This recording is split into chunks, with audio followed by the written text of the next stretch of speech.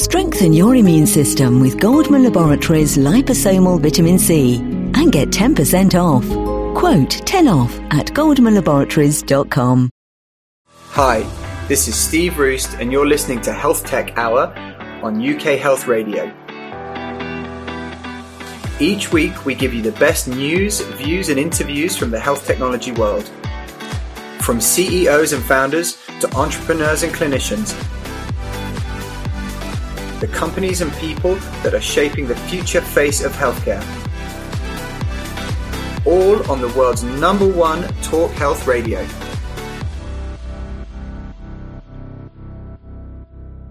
Hello and welcome to HealthTech Hour on UK Health Radio.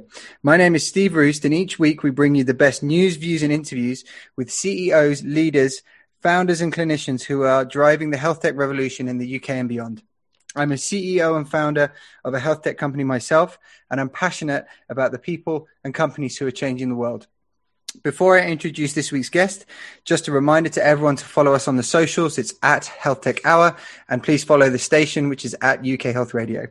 So this week's guest continues our theme of very elegant solutions to things that previously had seemed incredibly complicated. By combining smart thinking, clinical expertise, and advances in digital technology, they've managed to solve these problems that previously seemed insurmountable. The company on today's show is called Mendelian, and they are focused on the rare disease space using algorithms to analyze large volumes of healthcare data to better diagnose rare diseases. This sounds cool in and of itself, but this really matters to patients, healthcare systems, and ultimately taxpayers for a few reasons. Firstly, it normally takes 7 years on average for a rare disease patient to be diagnosed, which is 7 years of wasted patient and clinical time, untreated issues, which is awful for patients, and huge costs in the system, all of which ultimately flows back onto a taxpayer. So this is a problem that we should all care about. Secondly, rare diseases ain't really that rare. So it turns out that there are over 6,000 rare diseases. And actually, based on the UK government's data, about 1 in 17 people will end up with a rare disease in their lifetime, which, in context is basically 5% of people. And if you look at what's happening currently with the AstraZeneca vaccine, and how many people have had issues with clotting versus how many people have had the vaccine, that's like 1 in a million. And you compare the concern that's happening around those statistics versus versus 5% of people that in their lifetime will get a rare disease. Anyway, the CEO and founder of Mendelian is Rudy Benfredj, and he has pioneered a methodology of analyzing all of these tiny clinical clues across millions of healthcare records to speed up the diagnosis by up to 4 years across over 150 diseases and counting. So I've got a whole bunch of questions. We can get into the details, but Rudy, welcome to the show. How are you? Steve, thank you so much. What an intro. Are you looking for a job? Yeah, we need someone to communicate better on our mission. This is the best here. I can just be your hype man. Thanks for having me. Good. So how have things been for you guys? I ask everyone on the show, how have things been for you and the team during lockdown? What's the vibe been? How is everybody? Yeah, I mean, I don't want to complain. I don't want to complain. I think things have been going really well. Obviously, the first few months, you never really know how to, handle yourself and how the management is going to evolve and how to handle the productivity kind of loss that we're having. But I have to say, we actually are working really well. We started hiring quite immediately, remote people, and so now we have a pretty nice. The truth is that we've also been very busy. Even though sometimes the NHS has been a bit slow to respond and for good reasons, they also have pockets of doctors here and there that are less busy because they do teleconsultation much more. And so they're at home, they can start, looking at other new types of innovations like what we do. So, overall, it's been the busiest year since we started for us. So the reason why I mentioned it is like an elegant solution to a previously complicated problem was that we've had quite a few companies come on the show and founders or leaders from the companies, and I'm thinking of Elliot from Infinity Health, who basically there was a problem with the huge amount of inefficiency in the system from people using written notes. used digital platforms, advanced digital technologies, took a step back, thought about it in an incredibly smart way, and have come up with a really neat solution.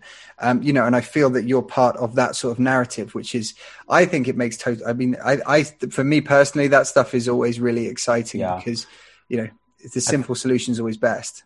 No, I think you're right. I can't stress that enough. That's what we say as well when we go out and we talk to the commissioners and to the NHS doctors that we're talking to. Is what we do is very straightforward. The technicalities, of course, get a little bit intricate and complicated, but the process, the idea behind how to scan large scale medical records and trying to find in their clinical patterns that may have been missing at this point for the doctor in their investigation is really straightforward, and that's really what we use when we go and talk to our stakeholders. Cool. Well, so the show is generally, I know we spoke about this before, but it's in 3 parts. So the first part is sort of an origins part. The second bit is all about the great stuff that Mendelian's currently doing. And then the final part is really about what the future might hold.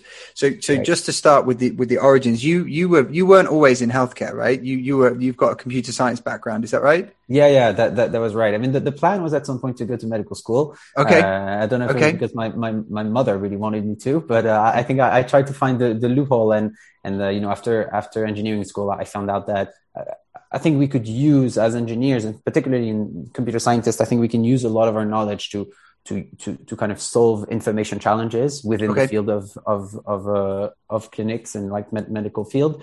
And, we believe that, for instance, what we do is an information challenge. At the end of the day, it's about kind of like giving the information at the right time, at the right place, the right person. And this is something that today we're lucky to have computers and information systems and the internet and everything that we have today to try and tackle these problems. And so very quickly, I started looking at this. And so after uni, I worked at another company, a digital health startup, which at the time was quite small. It's called healthy.io. It's cool. Incredible company based in Tel Aviv. They're quite big in the UK as well. Now they're pretty much everywhere. I was there just at the beginning looking a bit at tech and a bit of product. And then I was at the very beginning of when they started looking at FDA, and it kind of opened this whole world for me of, oh, wow, this is what's happening in the digital healthcare world. And I loved it. The whole point of what they were doing and what they're still doing is to democratize the kind of like diagnosis, really to people that may not have an easy way with some of the interventions that they're going for. And so it's been eye-opening for me. And so after that, I moved to the US. I was in the Silicon Valley for a bit, and there I did a program where I met my co-founders. And there's a doctor, a neurologist, and then another tech guy, and then a more of a kind of business savvy person. And then we started looking at what we could be doing in the medical field, and quite quickly I stumbled on genetics, and I was quite into it.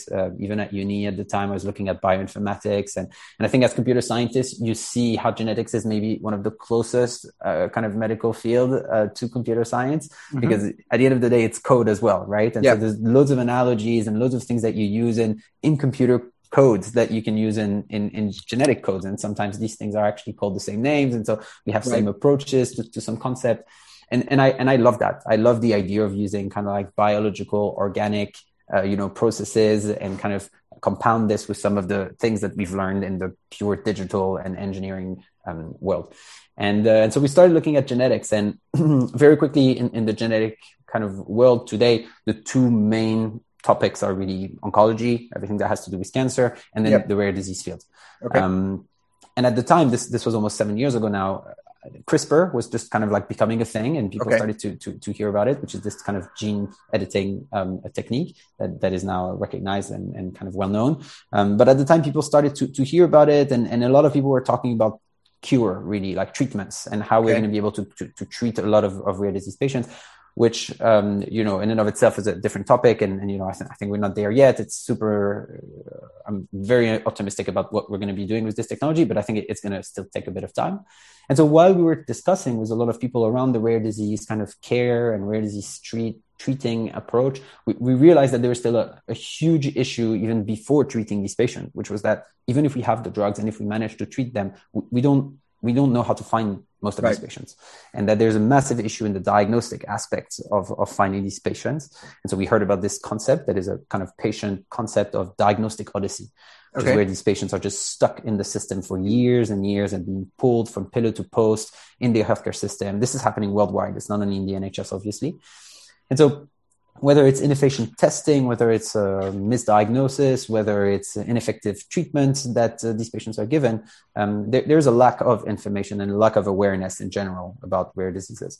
And I think, at first you realize, you say, oh, but why is it this way? But quite quickly you get to the point that it really is a systemic issue. There are 6,000, 7,000. We're not entirely sure how many rare diseases there are, and so we can't really blame the doctors for not knowing the intricacies of all of these clinical patterns and be able to find and identify their patients. Some of these diseases, as you said, are 1 in 500,000, prevalence of 1 in a million, 1 in 200,000.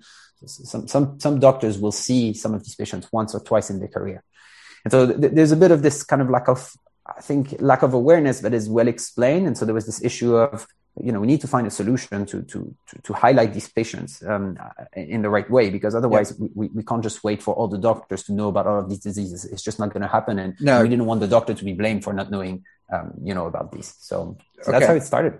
Right. And so when you met in Silicon Valley with your co-founders, was it, did you go through a sort of methodology to discover this area, or was it sort of just a meeting of minds and someone said, well, look, I heard about this thing? Or was there actually sort of a process that you followed to land in this area of rare diseases and where you ended up? Yeah, it was pretty standard. It was like just by talking to people, interviewing. I remember we had met like one of the top geneticists in the US. We had flown to Kansas City at the time. He was like a consultant in a hospital in the middle of Kansas City. And so we went there and we spoke to him and we started understanding what were the challenges that existed in the field. And very quickly, everyone was pointing us to that. There is an issue with rare disease diagnosis. And then how do you decide to tackle it? Whether it's going to be a bioinformatics solution that looks more at the software of like genetic data and how you want to do this. If this is a phenotypic approach that has to do with the expression of these genes, so the signs and the symptoms, whether you're going to take a kind of population health approach or you're going to assess kind of like address the patient advocacy groups, or there are different entry points for it. But the problem was very clear to us very quickly. And then we took a kind of an approach of trying to see what was possible for us to do, and also what would the system allow us to do. And I think that's something that's pretty peculiar in healthcare, where you don't always do exactly what you want to do. Otherwise, you kind of have to be ready to take a very long-term approach to your company, because you don't know what you want to do, right? There's regulation, there's compliance, and it's information governance at every corner of every street that you're going through. So, you design a solution with constraints, I think, and just your adapting to constraint has become a very important aspect of, I think, building, or getting to build a successful company. I would agree with that in healthcare. It's interesting that you mentioned Healthy.io actually, because so our company PocDoc is producing smartphone-based blood tests. So those guys do it for urine, and actually those are some guys that we sort of look to as people that have been really blazing the trail around democratizing the diagnostic process and making it easier for people to access healthcare. So yeah, it's interesting that you mentioned those guys. Were you with them for very long? No, I was there with a bit less than a year, but again, at the time it was just like 5 or 6 of us in an office, so it was very early. Oh wow, that's super early. Yeah, but it was incredible. Like very, very strong team. The founder is a genius and everything. So it's a very strong company. And I think at the time as well, it was very early. Digital health really wasn't like a big thing yet. Obviously, it was a thing. It's been there for a long time, but like this idea of democratizing diagnosis, I think they've, as you said, probably one of the pioneers in there. So no, kudos to them for sure. So, and once you'd landed on this problem of the rare disease diagnosis, how did you move from that sort of moment of, oh my goodness, we think we might have something, into transitioning into the company that now has become Mendelian? Because obviously there's a huge gulf between identifying a problem, thinking that you might be able to have a solution, and then actually particularly in healthcare, making that into a company. Yeah. Yeah, I mean, I don't know. I mean, I actually don't know. I always have a bit of trouble with these questions because these things happen quite organically. You know, like you identify a problem. If you think that you have a solution for it, if you think that you can prototype something that, you know, may solve at least a part of the problem that you're going to be able to show to the people that are relevant and that are going to be able to use your solution, very quickly you get to realize whether yes or no, this is something that, you know, is going to be wanted, or this is something that people are going to want to use. So I think for us, this is really how we took it. You know, we realized that there was an information challenge. First thing that we did is we need to aggregate data. We need to aggregate as much information as we can about rare diseases and understand exactly the patterns that are behind them. And we put this into a big kind of database that we had, you know, put in a nice architecture. And then on top of this, we put a kind of an engine, a search engine at the time on which doctors could just, you know, kind of put inputs, signs and symptoms, and then get some information from it. And then slowly you kind of like morph into something as you show this to your customers, as you show this to your stakeholders, you morph into something that they want and that they care more and more about. And I think your kind of solution as well kind of, again, changes a bit and you get to a solution that then gets integrated and it starts being used. Cool. Were there any particular disease areas that you focused on to begin with, or how did you think about getting started? Because obviously in one way there's 6,000 or 7,000 rare diseases. So, but you've got to start somewhere. So how did you, that's quite, you know, how did you get started? Which bit of the mountain did you try and take down first? Yeah, it's a good question. It turns out that at the beginning, our ambition was to do them all. And I think this was the whole point of the value proposition. It was to say there are so many that they're very difficult to diagnose. And so you're never going to be able to have information on all of them. And so the whole point was to say, can we create an engine that provides you suggestions for rare diseases, you know, for all of them? But then quite quickly, we realized that there was a few issues with that approach, and that we probably, instead of having more of a kind of like active approach from the clinician side, we had to make it a little bit more of a kind of background system that would kind of scan medical records rather than to just wait for the doctor to inquire whether they were in front of a rare disease patient. And I think that's also a very important kind of rare disease point, which is this idea of the doubt culture. That, you know, doctors don't necessarily have doubt culture. You don't know what you don't know. And so if you're in front of a patient that don't, you know, look right, you don't necessarily think, oh, let's think rare here. This must be a rare disease. I'm going to go and check out. Is that a bit like, it's a bit like the Occam's razor type of thing, right? Exactly. Like they operate on that principle. And so, you know, yeah. Okay. I get that. And it's when you hear hooves, you know, think of horses and not zebras. Not and zebras, I think the whole idea of rare disease is you have to think zebras sometimes. And again, the system works the way that it is. It's just that rare disease patients are the outliers within the system. And so different types of solutions need to be put forward for that. Okay. And so did you kind of invert it and say, well, we'll actually take a disease first approach as opposed to just trying to build this engine that people can almost like a search engine, right? Because it's not a search engine, is it? No, it used to be. And then now we've had to invert it exactly. And to say, well, actually, if we look at one disease and we say, okay, what are the parameters? What are the clinical patterns of this particular disease? And what is it that we can do to find patients who are susceptible of having this disease in a kind of a large medical record set, let's say, then we can find a way to highlight these patients at the right time. And so then slowly we started understanding what are the sets of steps that we need to take to create these diagnostic criteria, almost, right? These flags, as we call them, these thresholds that whenever they're breached, we can then highlight these patients.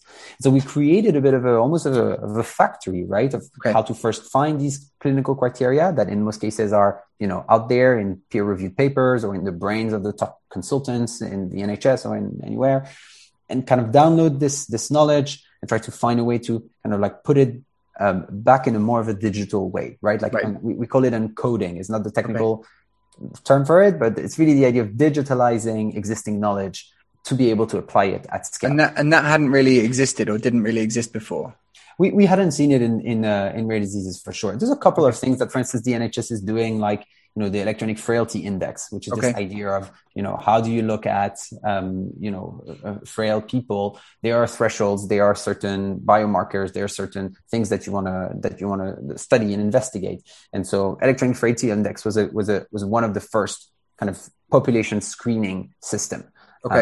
And I think from there's a few more that have been evolving, but no one had tackled, I think, rare diseases, because it's always tricky to go to a healthcare system and to say, hey, we're looking for 50 patients in your entire population nationwide.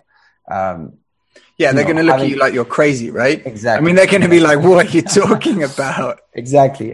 But if you have a bit more of a portfolio approach to that, and you say, well, instead of doing this for one disease, we're going to do this for 100, for 1,000, then it starts to be, relevant. And I think this is one of the key, the advent of technology has really been helping the rare disease community quite a lot, because now we can finally take this as an industry and think about it as the rare diseases rather than to think a little bit more individually. Because, I mean, it's like 6,000 or 7,000 niches. Exactly. Whereas actually, if you take all of them together, it's actually a huge number of people. It's like 1 in 17 people.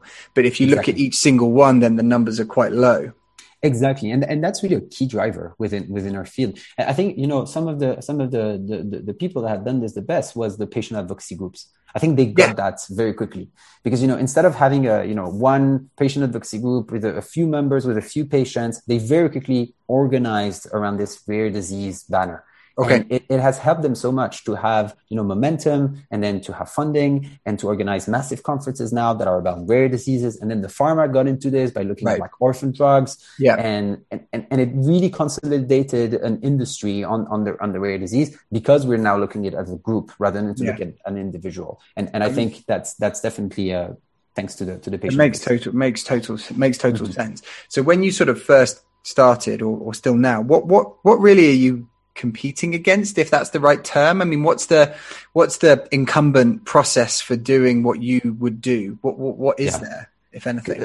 Competing against, I don't know. I can clearly, point at some of the barriers that we have, but again, I think they're more systemic than anything else. Yeah. There's heavy issues around the interoperability of data. I keep mentioning these kind of large scale medical records set, but obviously that's an issue. Even though we don't have large scale medical data sets today that are, easy to use, or that are interoperable, or that are, even though they're massive efforts at the government level to have some sort of a centralized medical records, we are getting there, but it's still taking a very long time. And, to me, I think one of the biggest hindrance that we have today in the digital health, field in the UK is really the issue around interoperability of data, and the fact that EMRs and providers, or any kind of data custodian, are not yet up to the standard in terms of being able to share that information properly within, the right guidelines and compliance and regulatory processes. So just to break that down,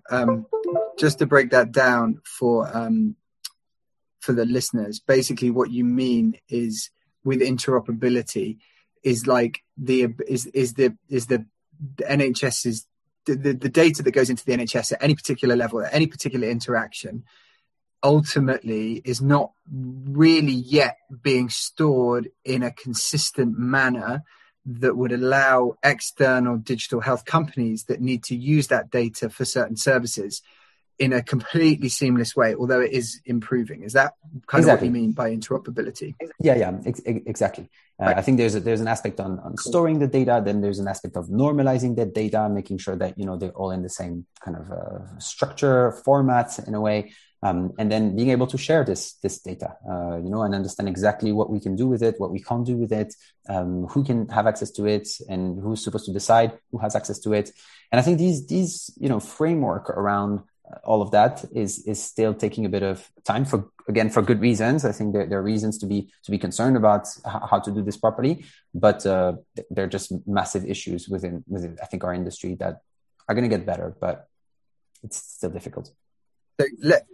So let's just talk a bit about, take us through step by step, because I know that Mendelian isn't exactly it's not patient focused. It's not sort of patient oriented, i.e. it's not like someone logs on and signs up to Mendelian and starts cracking on. But could you go through step by step how a healthcare system, organization, clinician might use Mendelian and what you provide? Yeah, I think the whole point as well in the NHS is to make sure that you minimize the amount of time and the time commitment that you're asking, the doctors or the commissioners. Like, everyone is very busy in this industry, and so you have to be a bit careful about that. So from the very beginning, we took an approach of how can we minimize the time that the GP, in our case, because we're mostly in primary care, is going to look at what we're giving them.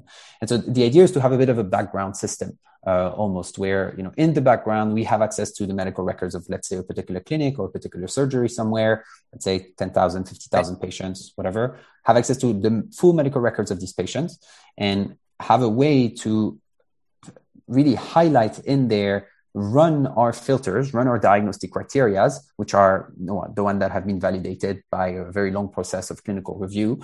And whenever a patient has breached a particular threshold for a disease, because they have certain clinical patterns or because they have signs and symptoms in certain ways or in certain form that are relevant here, then we can let the GP know. The GP of that particular patient will be kind of alerted that they have a patient that have breached this threshold and that there's a clinical guideline for it. There's a clear next step for that. Very important to tell, the GP what can be done about this patient, what the prognosis may look like of this particular patient, which means how, the signs and symptoms are going to evolve through time.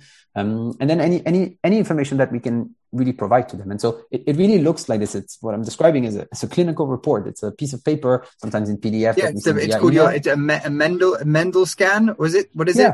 What do you call it? Mendel scan is the name of the system. Exactly. And then, once these practices subscribe to Mendel scan, then they get to receive these clinical reports. We don't send that many. It's a few per month per practice, just again, to make sure that we're highlighting the patients that are the most difficult. The GP practices sometimes call them frequent flyers. They keep coming back because they know that something is wrong, but for some reason, the doctors haven't clicked on these, patients. In some cases, these signs and symptoms have been very progressive through time. So it's been 10 years that symptoms are worsening. In some cases, they're very multi-systemic, which means that they've seen a lot of different specialists that are looking at things in different way, and they can't put two and two together because the GP keep referring to the cardiologist and then to the neurologist.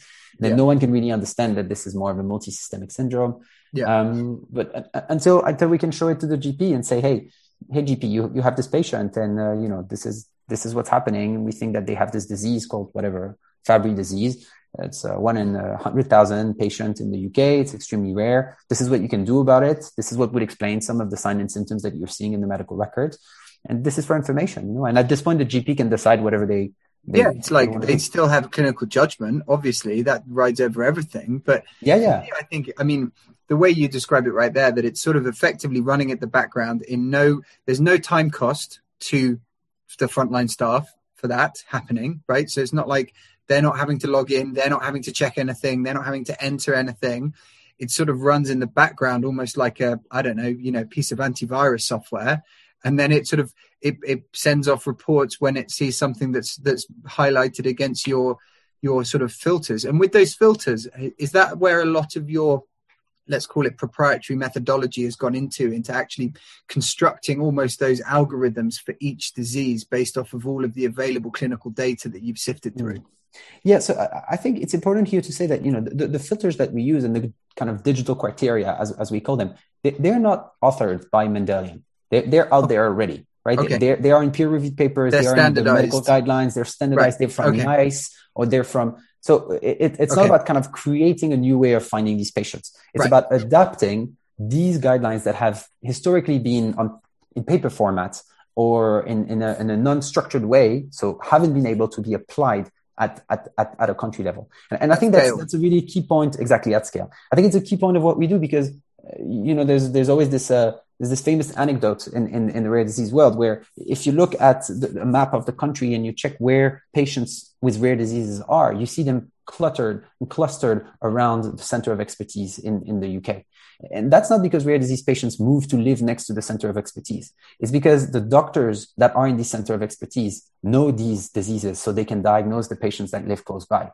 But if you live in the middle of nowhere, or if you live far from the center of expertise of your particular disease, it's going to be much harder for you to be diagnosed by the expert who happens to sit, 100 miles from there or 1,000 miles from there. And I think that's a key thing about healthcare inequity. about what we used to call the postcode lottery, which is a very important term with the NHS, and also the idea that, you know, it's just a matter of democratizing this information. The information is out there; it's just not distributed. That's why I think your solution is just so smart, and I think it's just one of those things that makes so much sense, because, you know, you've got you're sort of matching up one massive set of population health data with some criteria that you're using to analyze to produce information that is of a net benefit to like everyone, you know, I mean, give or take. So on that sort of what other than the interoperability or sort of, you know, difficulties around the data, other than that bit, which is obviously a massive topic in and of itself and somewhat out of your control, one must say, what are the other kind of challenges, if any, particularly from the kind of commissioning groups or primary care networks that you speak to about this solution? I'm just curious, because on paper it seems like a bit of a no lose situation for them. But I mean, I'm sure it's not that simple, because it never is. Yeah, no, you're right, and it is definitely a no-brainer on that front. But there are some other considerations that, you know, we have to be aware of, and again, they're there for good reasons. But I think, you know, when you look at the healthcare system in general, they really care about two things, right? They care about the patient outcome, making sure that the patient is getting better, and then whether they can keep doing what they do to make the patient better in a sustainable way. Right, which eventually just means how much money they're getting and how much money they can get from the services that they provide. And I think if you always have that in your mind as you design and as you develop your product, this is really the reality that you're going to face as you go in front of these commissioners. They want to know how much of the patient, kind of how big of the population of the patient are you going to solve or save time for, etc. And then what does this translate in terms of kind of cost for them? And I think, you know, from what I hear, I wasn't there, but I think from what I hear from the very early days of the innovation in the NHS and in digital technology, you know, it used to be that you would go to the NHS and say, hey, this is a solution. It improves the patient outcome by X. You know, this is how much it costs. Please buy it. And then the NHS would probably go for it if, of course, it would fit into some of the criteria that they had. And then slowly with time, there's been so many solutions that were proposed to them. And, you know, the NHS have had a little bit more trouble in general, kind of economically to you know, handle a lot of drivers that are making, you know, healthcare difficult to handle at a nation scale. We're now in a situation where, in order for the NHS to kind of integrate your solution and to start using it, you really have to show that there is a cost effectiveness to it. You really have to show that the NHS is not only not losing money, but almost making money out of it. Right. And there are some consideration about how long-term, how short-term these savings of money has to be. You know, because of course, if you save someone's life, you can argue that you're always saving money at the, you know, societal level. And, you know, that's what health economics do all day. But in a way, what you have to bear in mind is that the commissioners that you're talking to, they have budgets. And these budgets sometimes, you know, lapse for a year, for 2 years, for 3 years. So you have to make sure that, you know, in the books, they get to see the benefit of using certain of your solutions, you know, in a particular period of time, I think. And I think that's a key, I think, a piece of solution that you have to integrate. Like it's like this feature of making sure that the cost effectiveness happen in a short amount of time, in the short term, basically, is very important in the way that you're designing your solution. And so that requires a lot of, you know, data and a lot of study and a lot of models. And, you know, for us, it's been very clear from the beginning. We've had a health economist in-house for the last 2 years. And we keep iterating on these models, kind of showing to the NHS what we can save in terms of healthcare utilization and what it means by extrapolating this at the regional level, at the national level, et cetera, et cetera. But this has been a very big and important aspect of what we do, I think. Is there an element where, how do you communicate about how do you kind of cross this border with rare diseases are quite rare on an each disease basis, and but actually quite common when you take all of them? How have you managed to sort of convince commissioners that even though each disease itself might not have many people, there are lots of these diseases, so this is worthwhile in investing in, you know, there's a payback to it, so on and so forth? Yeah, you know, commissioners don't have to be convinced. They have to be shown data. And that's in a way a great thing for us innovator. You just have to show them what you have, and if this is right, they can very clearly see it. It's not a matter of like trying to convince them that at some point it's going to happen. You can calculate these, and you can understand exactly what you're going to say. In our case, in a way, I want to say it's easy, because a rare disease patient costs in of itself a lot of money to the system, because these are the patients that are going to come many times to the GP. So it's almost like a given that you're dealing with people that have already been identified as a cost problem. So ergo, they're more interested. They're interested in solutions. They're sort of already somewhat down your pathway. These patients are high burden. It's not the patients that go and you give them a paracetamol and they can go home and things are fine. It's these patients cost a lot to the system already. And so by saving, in some diseases, as you were mentioning, we show that we can diagnose this patient 4 to 5 years earlier than the NHS would have done it. Can you imagine what's happening during these 4 or 5 years for these patients? The number of times they're going to get blood tests, the number of times they're going to go through an MRI, the number of times they're going to be referred to clinicians that are not going to know what's happening. All of this can be saved. And that's the waste that we're trying to save. That's what we show them. So speaking of that, I know on your website that you've put up a number of case studies and publications. What are the what kind of real world results, or however you want to explain it, whether it's patient feedback or clinician feedback or disease led, what have been some of the successes for you guys so far? Because I know that there have been a number of them. Yeah. So in terms of communicating what we do, it's really down to, at the end of the day, can we provide the information to the GP that is going to lead to a different care pathway for that particular patient? And so every time we send these clinical report that I've mentioned, we ask the doctor, what did you do? Now that you have this information, what did you do? Oh, cool. You follow up with them. Exactly. And they tell us, I've made a note to the medical record and I'll speak to the patient about it next time, or I've called them and discussed. And again, only the GP, only the doctor can know that, because they have a relationship with the patient. And so they get to decide whether, this patient is particularly, investigative or is curious, or they know that this patient needs an answer, or maybe sometimes they don't want to alert the patient. And so they're going to wait for the patient to come back to the practice. They manage that part because that's what they know how to do. And so that's the way it's been. So with this kind of feedback, we get to know whether this patient has been referred to the, for instance, specialist that we have mentioned they should refer it to, or whether they've ordered some tests sometimes, like a blood test, a urine test that needs to be done to confirm maybe an extra sign or secondary finding that we've highlighted that may be relevant for, putting a diagnosis for this particular patient. And so we get to follow up for that. And this is kind of like the metrics that we track.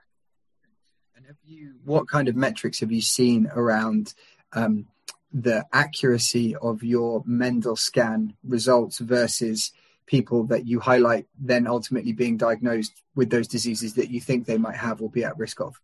Yeah. So what we can do, I don't want to talk too much about some of the kind of like prospective study that we're doing and sites, but I can tell you that there's a lot of information already in retrospectively that we can have access to. And so by looking at, a large data set, we can pinpoint at which moment we would have flagged that patient, at which moment we would have sent that medical report. Oh, cool. Okay. And then we can see, because we know that this patient has been diagnosed, we can see how far ahead we would have been finding this. And then we can calculate some interesting kind of accuracy metrics around, precision, etc. But the problem with numbers is that it depends on the disease. There's some diseases that we're very good at and diseases that we're not very good at. And again, this is back to the idea of having a portfolio of diseases allow us to, sometimes give credit to certain diseases that are a little bit behind in terms of accuracy compared to others that are really good at. But it's an important part of our approach as well. And how, out of interest, what are the kind of factors that make it easier to diagnose some rather than others? I don't know. I'm not a clinician, so I'm actually interested. It's a great question. And we're learning from this as well as we go. We've been doing this for 5 years now, but we're still learning as we go. But there are things, sometimes it's just dependent on the signs and the symptoms, how well coded they are. How much of this information is, has been written down by the physician is a very important aspect of whether we're going to be able to find these patients. Sometimes, so that's super interesting. Actually, that's really interesting. So actually, not weirdly, but the more accurate, the more detailed, the more codified sort of the information that goes into those medical records at the point at which they're taken obviously has a huge impact. I can't stress that enough, obviously. And again, this is this is kind of like a key driver for us, because we know that medical records are getting better and better. And we know that doctors are coding more and more, and they're coding in more and more structured way, and that the structure themselves are getting better and better. And so, we're going to live in a world where, healthcare is getting more and more digital. And so these things are getting better, which means that our models and these kind of diagnostic processes and these kind of protocols around how to kind of screen an entire population for a particular super rare disease, it's not a matter of if, it's a matter of when, it's accelerating in your favor. Exactly. And these things are going to happen, and our job is going to get easier and easier in a way. So these patient advocacy groups, they must love you, I would guess, right? I mean, they must be huge supporters of what you're doing, I would think, right? Yeah, but it goes both ways. We're very, very, very happy to work with a number of them. For every disease that we look and that we scan for, patient advocacy groups are part of the journey. We contact them, we talk with patients, we talk with, we try to understand what the journey of the patients are. Even at the company level, like every month we have a patient from a different patient advocacy group who come and speak for an hour to the entire team just to explain, their diagnostic odyssey, etc. So it's a huge part of what we do. And I think for anyone out there, just you have to have the patients as part of this. That's the whole goal.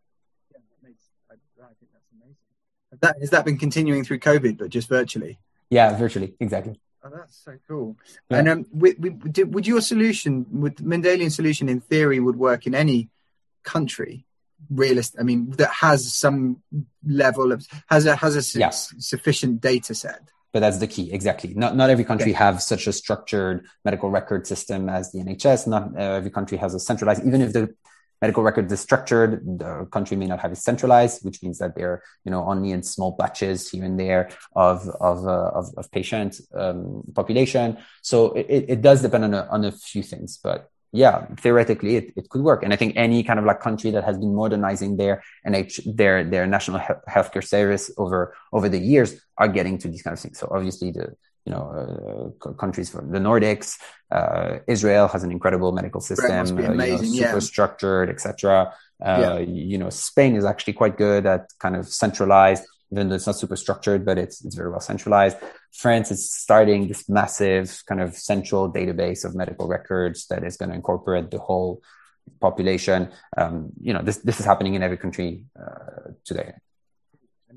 Is it weirdly, even though the US is advanced in so many ways, is it that their healthcare system actually isn't quite, it's not, because it's so decentralized and slightly odd, Exactly. I think odd is a great way of defining the healthcare system in the US. It's not bad, obviously. It's just slightly like, I don't know. It's just odd. That's fair. It's just odd. No, I think they have a few issues. They have a kind of indeed a centralized kind of decentralized problem. And then they have an incentive issue as well, where, it's not entirely clear who do you have to incentivize for these kind of things to work better and to be better. And so, again, I don't want to blame anyone or put the blame on anyone for these kind of things. It's a massive country. They have a lot of issues to deal with. And, there are some pros and cons to their healthcare system as well. And what kind of is there a requirement on, because you're not making a diagnosis, are you? That's very clear. You're making a recommendation or a how do you phrase it? You're making a sort of a report, right? We're suggesting some information for the GP to consider. Right. Cool. Okay. Which is, I think, is a very clever way around it, because you can get in a real kind of pickle if you get too close to the diagnosis, right? But it didn't really prevent us from getting, medical device. And so, today we are a medical device. We see marked, and we had to do it. That's great. Yeah, for sure. I think with these kind of things as well, better embrace it than anything else, because people are going to ask. And even if you tell them very good reason why you are or you're not what you think that, they think you are, at the end of the day, if it's a matter of reassuring, if it's a matter of having safe protocols, and you just have to do it. And so that we went for it. And so what's next for you guys in the next 12 to 24 months? What's No, there's a lot of exciting stuff coming. I think for us, it's very clear that there's two main areas of improvement that kind of we're pursuing. The first one is the clinical relevance of what we do, which is, just having more and more diseases added to our portfolio, and trying to have a larger kind of population, kind of prevalence for the set of prevalences, I should say, for the diseases that we cover. And then the second is what we call clinical footprint, which is just the amount of patients that we can cover, and that we can filter through the algorithms that we have. But, it's quite nice because as we add more and more diseases and we get to, 500, 1,000, 2,000 diseases, and we add the number of patients that we can do this with, then everything starts to click. And, you get real tangible savings at the national level, that the NHS can really kind of, see and assess. And I think that's really exciting. Well, and then it makes it easier, I would assume, to then go over to those other countries because you can demonstrate you have these diseases. It's working with this many patients. I'm guessing, although I don't know, that the filters and the flags for rare diseases would be relatively consistent across countries. Yeah. Pretty consistent. So, I mean, it would be strange if like this Spanish system viewed some of these things totally differently. So, I think that's super, super exciting. Well, Rudy, that's all we've got time for. So, Rudy, thank you very much for coming on the show. Really great to talk to you. As I said, I absolutely love what you guys are doing at Mendelian. I think it makes total sense. And I just hope you can just like crank the handle and just get more and more and more data and more patients, because I think it's going to make a huge difference to a lot of people. Thanks a lot. Thanks for having me, Steve. No, and thanks to everyone for listening. So great. Thank you. Speak soon. Bye-bye. Hi, this is Steve Roost, and you're listening to HealthTech Hour on UK Health Radio, the world's #1 talk health radio.